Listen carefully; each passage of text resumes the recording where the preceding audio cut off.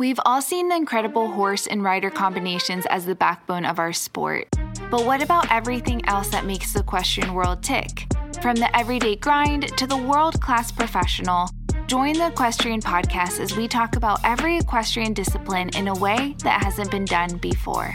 Now here's your host, rider, trainer, and influencer behind my equestrian style, Bethany Lee. Hello, and welcome back to the Equestrian Podcast. I'm your host, Bethany Lee, and this is episode 117. If you've been around any bit of time, you know that I am a huge advocate for finding something that you are passionate about within the equestrian industry, because there are so many different options and places that you can have a living or even just a passion or a project within the equestrian world. It doesn't always have to be riding or training.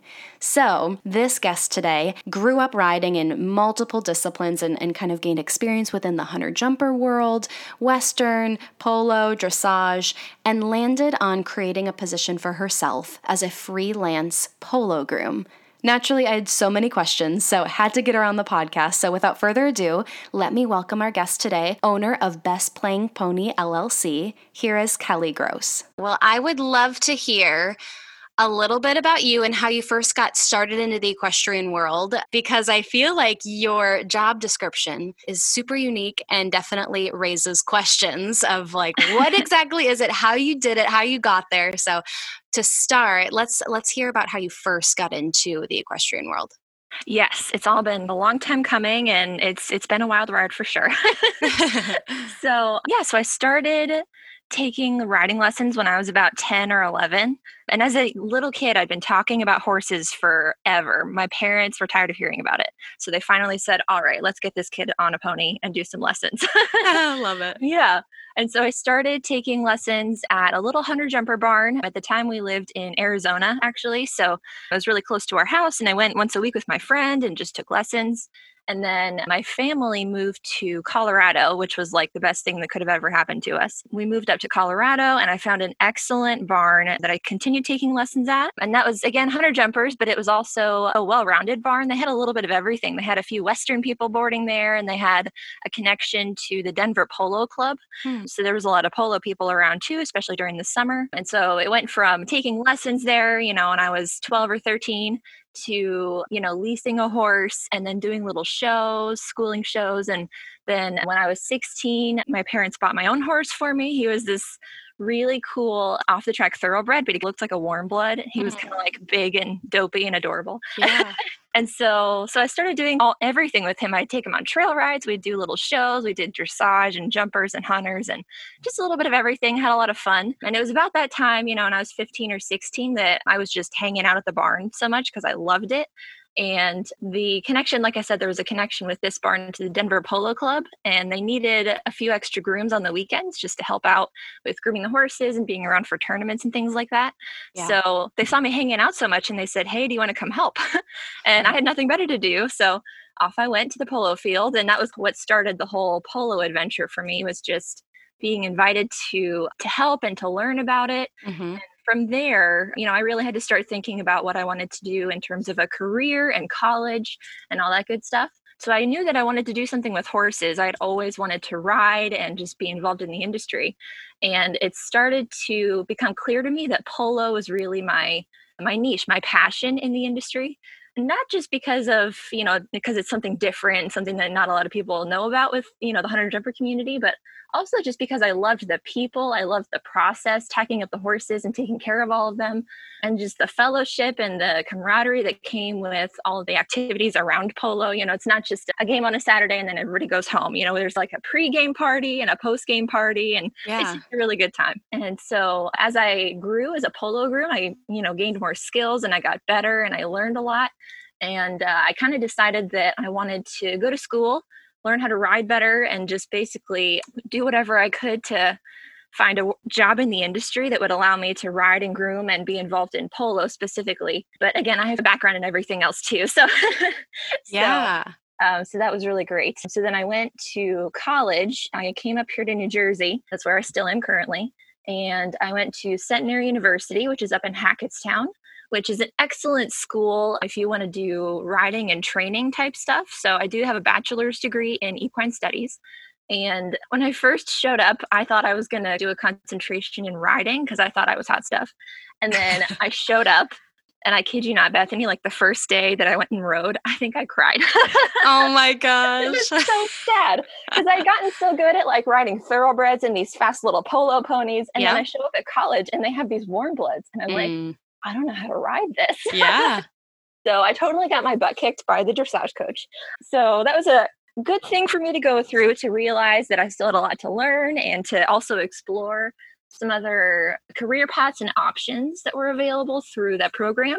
So I ended up, after, I had to be talked into it, but I changed my concentration to business management, which I'm so glad that I did because it has been very useful since then. Got it. Awesome. Love it. When you were transitioning from your experience with hunter jumper and you had a little taste of polo and, Western from the barn that you were at before, to then all of a sudden helping and learning the discipline of polo, do you remember how that transition went for you and some things that you learned and some of the big, like differences or comparisons between the two?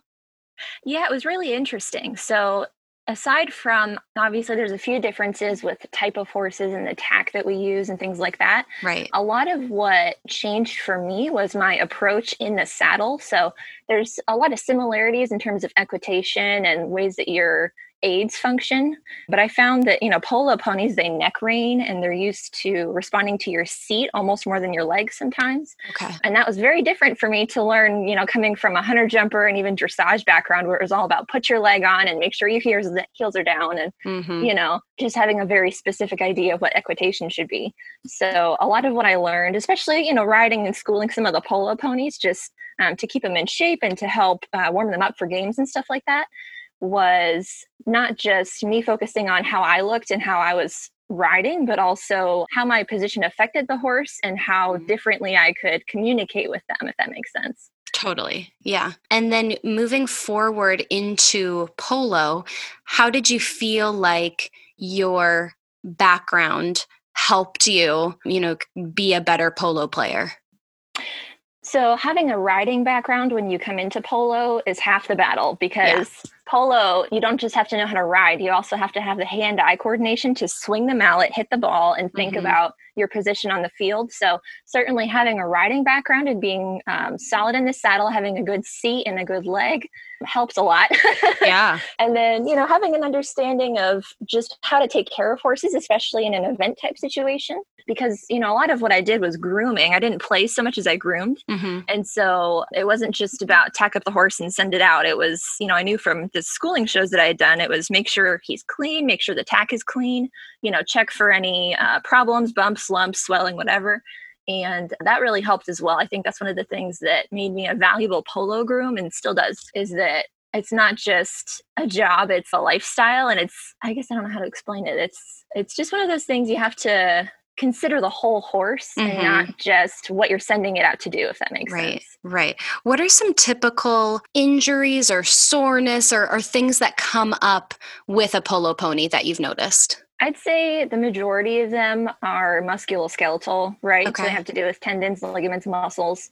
Every so often a horse would pull a muscle or strain a muscle or whatever. And a lot of what we do behind the scenes with polo ponies is meant to prevent that sort of thing. Making sure that their fitness is where it needs to be, make sure they peak in the middle of the polo season or whenever, the big tournaments are.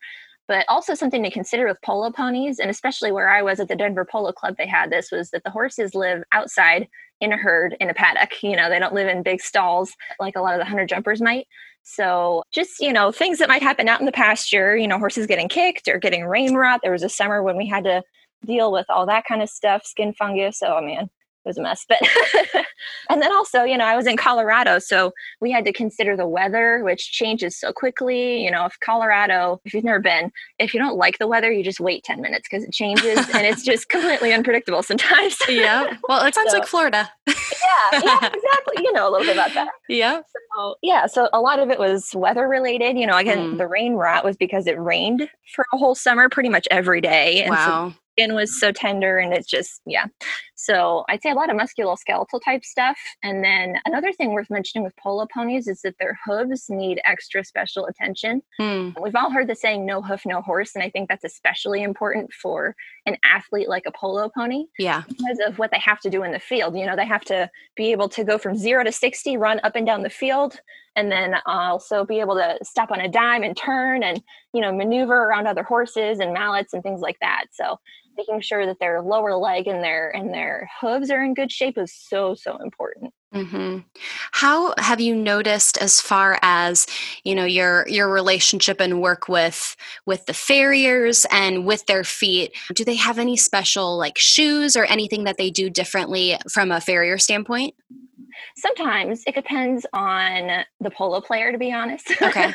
I've worked with both pros and amateurs, and everybody has a different take on it, Okay. as most horse people do. But yeah, I think with professional polo players, especially, you'll see that they want a lighter type of metal. So I think it's aluminum that they really like because it tends to be lighter, but it still provides the structure that the hoof needs and then allows it to expand and contract, as the horse is moving. And then I think in some cases, I don't know if this is true all the time, but I think sometimes they'll do like studs, like you might do for eventing or something like that. Yeah. It just depends on, where the ponies are playing most of the time, because every field's a little different. So if you happen to know that your field has really good grass, but it tends to be slippery, they might choose to do studs or something like that. And then, something else with farrier work is that a lot of polo ponies, not, every single one, but most of them tend to have some type of thoroughbred background. All of them are thoroughbreds, off the track thoroughbreds, Argentine thoroughbreds, stuff like that.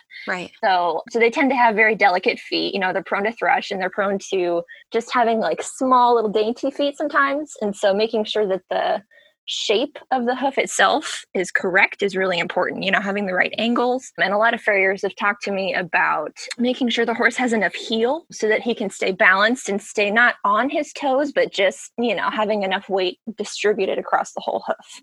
Totally. Yeah, absolutely. I feel like with polo ponies going on so many different, like you were saying, different types of terrain and dry and wet and grass and, just so much variation that having a healthy feet seems to be like especially important. Absolutely. And there's a lot that you can do management wise to make sure that your horse's hooves are healthy, so there's nutrition, and obviously working with your farrier closely is so important. And as a polo groom, I've seen a lot of that behind the scenes stuff where we're working with the vet and the farrier and the chiropractor for a horse that's maybe struggling or whatever. And so it's really important for the whole team to work together. Totally. Yeah, exactly. So tell me a little bit about how it came to be with kind of your role as a freelance polo groom. I think it's something that not a lot of people know about. Not a lot of people know that it is a thing, but it's really cool that you have created this brand for yourself, Best Playing Pony, and that you can market yourself to various polo players and provide your services in a freelance way. So tell me a little bit about how that came to be and what you do with your business. Yeah. So after college, I had to decide what to do, how I would proceed with my degree and staying with horses. Like I said, I really wanted to continue working in the horse industry and certainly being involved in polo. So straight out of college, actually, I ended up getting an internship with Brookledge Horse Transportation, which is totally random, but I'm so glad I did it because I learned so much about transporting horses and that whole side of the industry. And then some of the connections that I had made through both that internship and my college experience led me to a job in New Jersey again. And so I was a private polo groom for a little while. I worked for this polo player, and he was an amateur, but he had a lot of fun, and he had 5 horses. And I think he was a neurosurgeon somewhere in upstate New Jersey.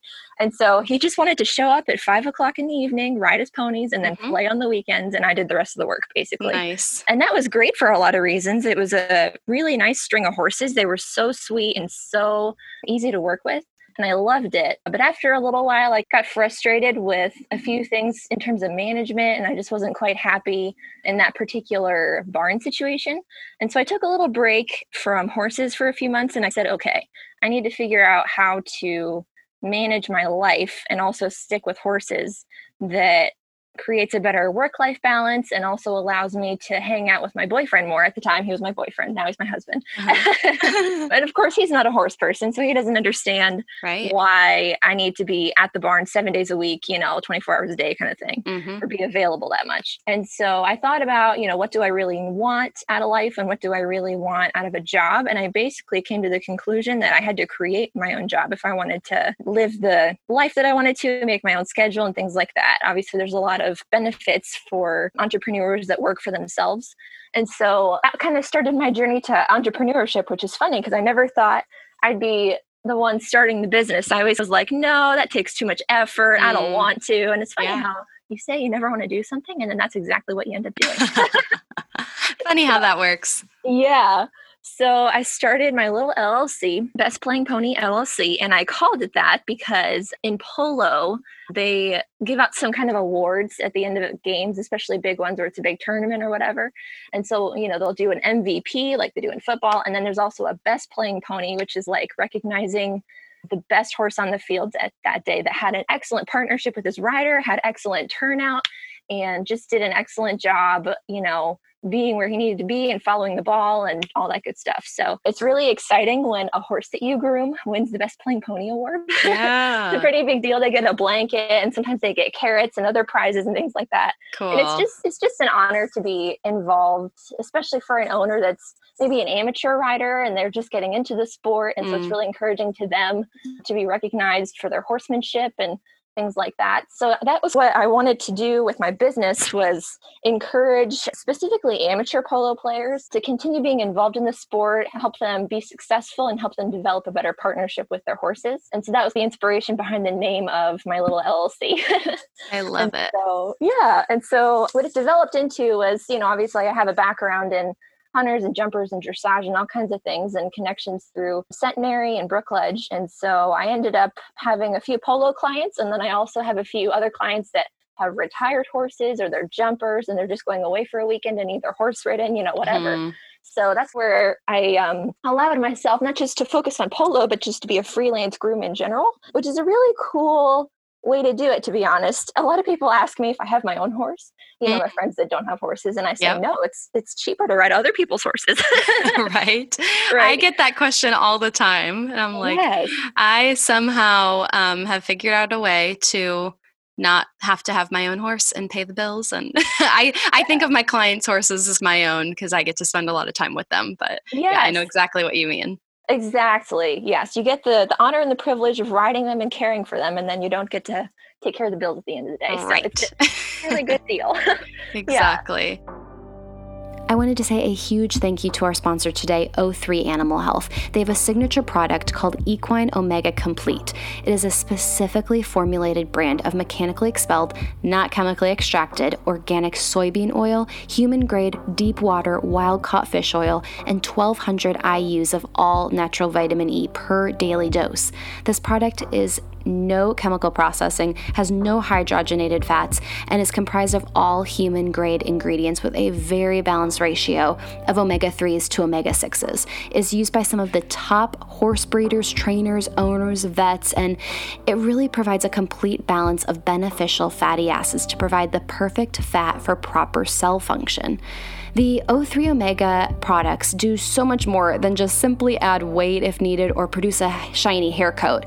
The O3 Animal Health products support healthy cell function in the horse. They cleanse the cell membrane. Every cell in the horse's body is surrounded by fat.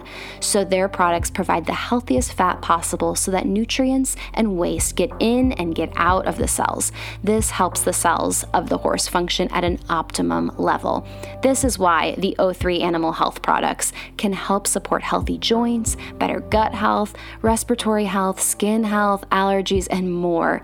O3 Animal Health truly helps support the horse from the cellular level up. So make sure you visit their website at o3animalhealth.com or give them a call at 855-366-8822. That's 855-366-8822. Thank you so much, O3 Animal Health. All right, let's get back to our episode. Tell me a little bit about the highs of your specific job and the challenges as being a freelance groom? Well, certainly one of the highs is that I get to basically be a rider on wheels. So what I Mm. do is I'll make appointments with my clients and I'll come to see their horses and take care of them at different points in the day. Especially with the polo clients, I'd have a set schedule with them. And so some days I'm just driving from barn to barn to barn and I'm riding and I'm the happiest kid ever. I just get to spend all day with horses. Yeah. It's awesome. So that's certainly achieving the goal that I had set out to do, which was spending time with horses and making a career out of it. And then also just meeting so many interesting people, in polo and in the horse industry in general. I'm sure you've experienced this too. Mm-hmm. You get to meet so many interesting people that you might not have otherwise. A lot of the polo players that I've groomed for have been in, real estate or finance or whatever. And they're such genuine, down to earth people. And I never would have had the opportunity to connect with them if I hadn't been taking care of their horses. Yeah. So certainly like I said, the fellowship and the camaraderie that comes with polo and horses in general is really, really exciting to me and really one of the things that, again, has drawn me to polo specifically. I guess in terms of the lows, any groom or barn manager just knows what I'm talking about when I say, any health issues with the horses, any big accidents or things that just happen all of a sudden. Those are always tough days to get through. There was one day last summer that one of the horses I was grooming just choked on her grain one morning and I had to figure out what to do real quick. Wow. And, it's just stressful things like that make it a difficult thing. And sometimes that'll mess up your schedule for the day and you have to adjust. But, it's one of those things you just got to do what you got to do and the horses come first. And, at the end of the day, I try to do work that I'm proud of. So I don't usually get home and regret what I've done. I usually think through things as I, process them and make sure that my clients are happy, the horses are healthy, and then I take care of myself as well. So getting through those low points is certainly difficult, but I think, with a lot of thoughtfulness and certainly building protections into my business plan has really helped to minimize, the amount of problems that I've had. Definitely. I've never been a groom in the sense of like a full-time capacity. I've definitely gone and groomed at shows for a couple weeks or things here and there. And I always, by the end, have extra appreciation for grooms who do this full-time because it is probably one of the hardest roles in the equestrian industry, if not the hardest. So what would you say that you do or the things that you put in place for yourself with this career to not burn out? That's a great question. And that's actually answering that question was really important as I made my business plan and decided to go the freelance route. So I've established a few things that all of my clients know, and they know it from the beginning, and they're willing to work with me. And, they're very happy with the schedule that we set up. But one of them is that I don't work on Sundays, period, because my husband and I reserve that day for church and seeing our friends and seeing each other. And that's been something really important in our marriage. So even though there's polo games on Sundays, there's always shows on Sundays, and I've been asked to go to those things. I say, no, thanks. Yep. Sorry, I don't work on Sundays. And that's a hard thing in the horse industry, Totally. because to some degree you're expected as a groom, especially, to be available 24/7, 7 days a week. Yep. And so that was a limitation that I set in terms of my business, which is another reason why it's nice to have an LLC, because I can set policies for things like that. I also have been really diligent about biosecurity. So I want to make sure that I'm protecting not just myself, but also my clients and their horses in terms of, spreading, diseases and all that stuff. And even before the coronavirus was a thing, I was thinking about this. And a lot of that I picked up in college. I learned that it was so important to make sure, you don't stick the end of the hose in every single water bucket, because then you could be transmitting, stuff like that. Mm-hmm. So I had some biosecurity measures put in place as part of my policies and just the work that I do as a freelance groom. So I ask all of my clients, are your horses vaccinated? Have they had any recent problems? Have they had any of these diseases? I have a little list. And I just try to make sure that I keep things clean. I've been very diligent about keeping my car clean because it's basically my tack trunk on wheels. Yeah. So, so I had a schedule over the summer, during polo season when I was super busy, that every Friday I'd get home and set aside an hour to take everything out of the car, run the laundry to laundry room real quick and get that started. And then just go with my little hand vacuum and my, cleaner spray and just go over the whole car Yep. and make sure it was all clean and tidy, and make sure I'd gotten any, extra hay out or any extra like fur out of the seats and stuff like that. And that's really important to do, not just for a freelance groom, but for horse people in general. I think, especially if you're visiting more than one barn in a day, keeping your car clean, keeping your tack clean. And I often brought a change of clothes with me. So I'd change in the car or change in the bathroom when I got there, so that I'm not bringing, the last horse's snot to the next horse. Right. Yeah, that's a good point. So that's always been really important to me. And even more so, last year with everything that happened and all the ways that we had to be careful as people, and in addition to keeping our horses safe.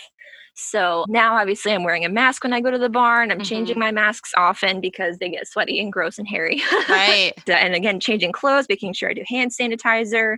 I have a little alcohol solution that I'll spray on, surfaces that are touched a lot, like door handles. I'll clean things as I go. And just protecting myself and protecting others in those ways has been really, really important and really helpful. Absolutely. What would you say is an area of the industry that you are passionate about, that you feel like the rest of the equestrian community either doesn't know a lot about or doesn't talk that much about? Oh, I love this question. So I guess some of it I've talked about already, but I'll expand on it a little bit more. I think it's really important, especially for young people that are interested in getting involved in the industry, or even amateurs that are working, but they want to get more involved with horses. It's so important just to know, first of all, that you don't have to be a rider, a trainer, or a groom and like devote your life to horses. It's not an all or nothing kind of thing. I think it's certainly possible. And I give you permission, if you're listening and you just want to know that somebody approves of this, you have permission to create your own work-life balance in the horse industry. It's difficult to do, but if you get creative, you can do it. What I did was establishing myself as a freelance groom so that I could have time with my family and my husband, and making sure that I'm a balanced individual so that I can help my horses be happy and healthy and do my best work. So there's a lot of different paths in the equestrian industry. I think you're a great example of them, actually, Bethany. Everything that you do related to fashion and, working with different brands and things like that. You don't have to be a rider or a trainer or a groom to spend time with horses or horse people and be involved in the industry. There's a lot of opportunities out there for anybody with any skill set, really. So the sky's the limit. Exactly. I think that's a really great point, and something I always try to reiterate, as I think for maybe people our age growing up, it seemed like that was the only option. You had to be either a rider or a trainer to work in the industry, when like obviously there are so many other areas, but they were the only ones talked about and showcased. So I feel like the industry as a whole is doing more and more to start putting a spotlight on some of these other areas. And exactly what you said, it's so true that really anything that any individual is passionate about or good at, there is an equestrian related position out there. Yeah. And if there isn't, you can certainly create one. Exactly. Yeah. And, it's also worth mentioning that, even if you are a rider or a trainer or a groom, that's awesome. But there's going to be seasons in life when you just can't.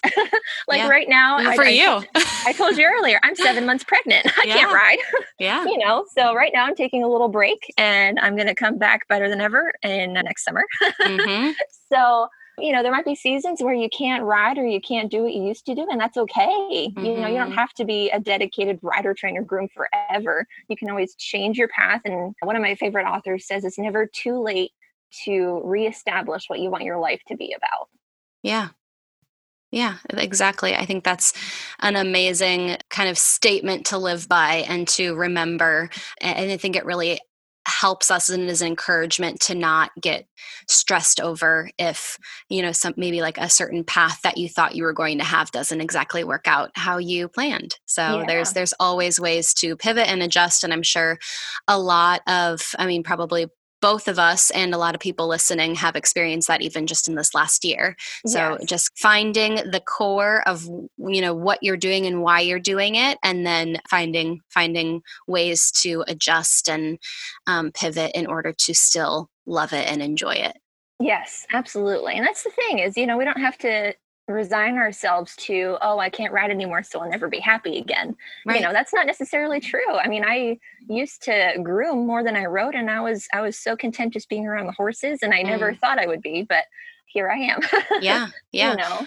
Right. When I first became a professional, I was so hung up on like, okay, I'm not anything until I can start showing and, be successful in the show ring and do that and do that. And I had such a goal and such a pressure about going to show, even though I had taken 4 years off during college. Mhm. And when the opportunity didn't really come up in my riding position in California to do that and to go show, where it pivoted for me to start helping at the barn that I was working at, their riding school, and being a Mhm. trainer. Never thought I wanted to teach. I just wanted to ride, ride, ride. And it's just funny how just trying something different made me realize how much of a passion I have for teaching and starting kids out, and seeing that, their face light up when they touch a horse for the first time, or when they jump for the first time, going through that, avenue of the equestrian industry. And now I help my kids at the show, and I'm at the in gate, and I'm like, you know what?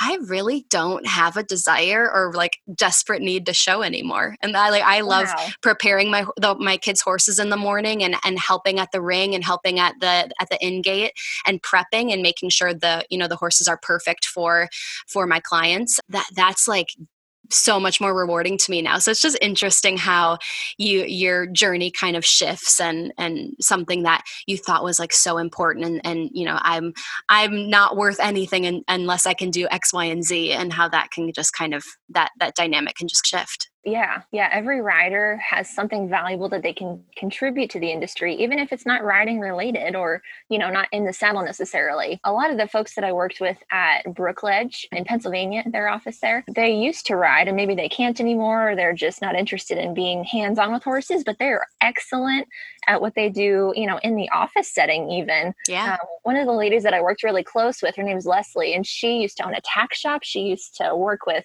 London Gray and doing dressage for kids and stuff like that. Nice. And she was so experienced in the industry, and she is happy as a clam at Brookledge because she gets to talk to horse people and talk about horses. And Yeah. she's just so good at what she does, even though it's not necessarily, what her life's mission was all about. And she doesn't get to be with horses every day. But yeah, people like that are an excellent testimony to, finding success and happiness where you're at, and not always pursuing a greater idea of when I get to this point, I'll be happy. We've got to make sure we put value into everything that we're doing today and what we're working on, and just the little joys along the way. Like you said, seeing how kids are riding and developing and learning their horses, and oh man, there's so many good things to experience with that. Exactly. And I think sometimes the disconnect comes from how we first entered the equestrian world. I mean, there's pretty much overwhelmingly is that everyone started by taking like horseback riding lessons and being a rider themselves. So I wonder how that would shift if people came into the industry with the other areas of the industry. But it seems like most people find their love and their passion for it. And of course, all of us little girls wanted to be, professional riders and go to the Olympics and do all of that stuff. Yeah. So I just wonder if that's where the disconnect comes from, but it's worth it, because that's definitely where the initial passion is instilled to then, keep it as part of all of our lives. Yeah, and it's an interesting conversation to consider, especially nowadays, as we're talking about how to get more people involved in the horse industry and how to better serve amateur riders, and what can we do to continue growing the sport. Certainly, it's important to think about not just how are people finding horses, but also what opportunities are we presenting to them once they've arrived, at the barn. Are we telling them about all the things that you can do, or are we just saying, you can ride and that's it? There's so many other things that people can get creative and do, and yeah, it's really interesting. Absolutely. Definitely more conversations to be had in that area for sure. But Kelly, thank you so much for taking the time to come on the podcast. It's been an absolute pleasure, and I wish you all the best, and the best as you are finishing up your pregnancy. Thank you so much, Bethany. It's an honor and a privilege to be here. I've been a longtime listener, and I love the podcast. So I hope your listeners have enjoyed hearing a little bit more about me and about polo. All right, that is all I have for you today. Thank you so much for tuning in. If you liked what you heard, please take a minute and write a review on iTunes. I would so appreciate it. It helps people like you find the podcast, and it helps me get some killer guests. Thank you so much, and I will talk to you next week.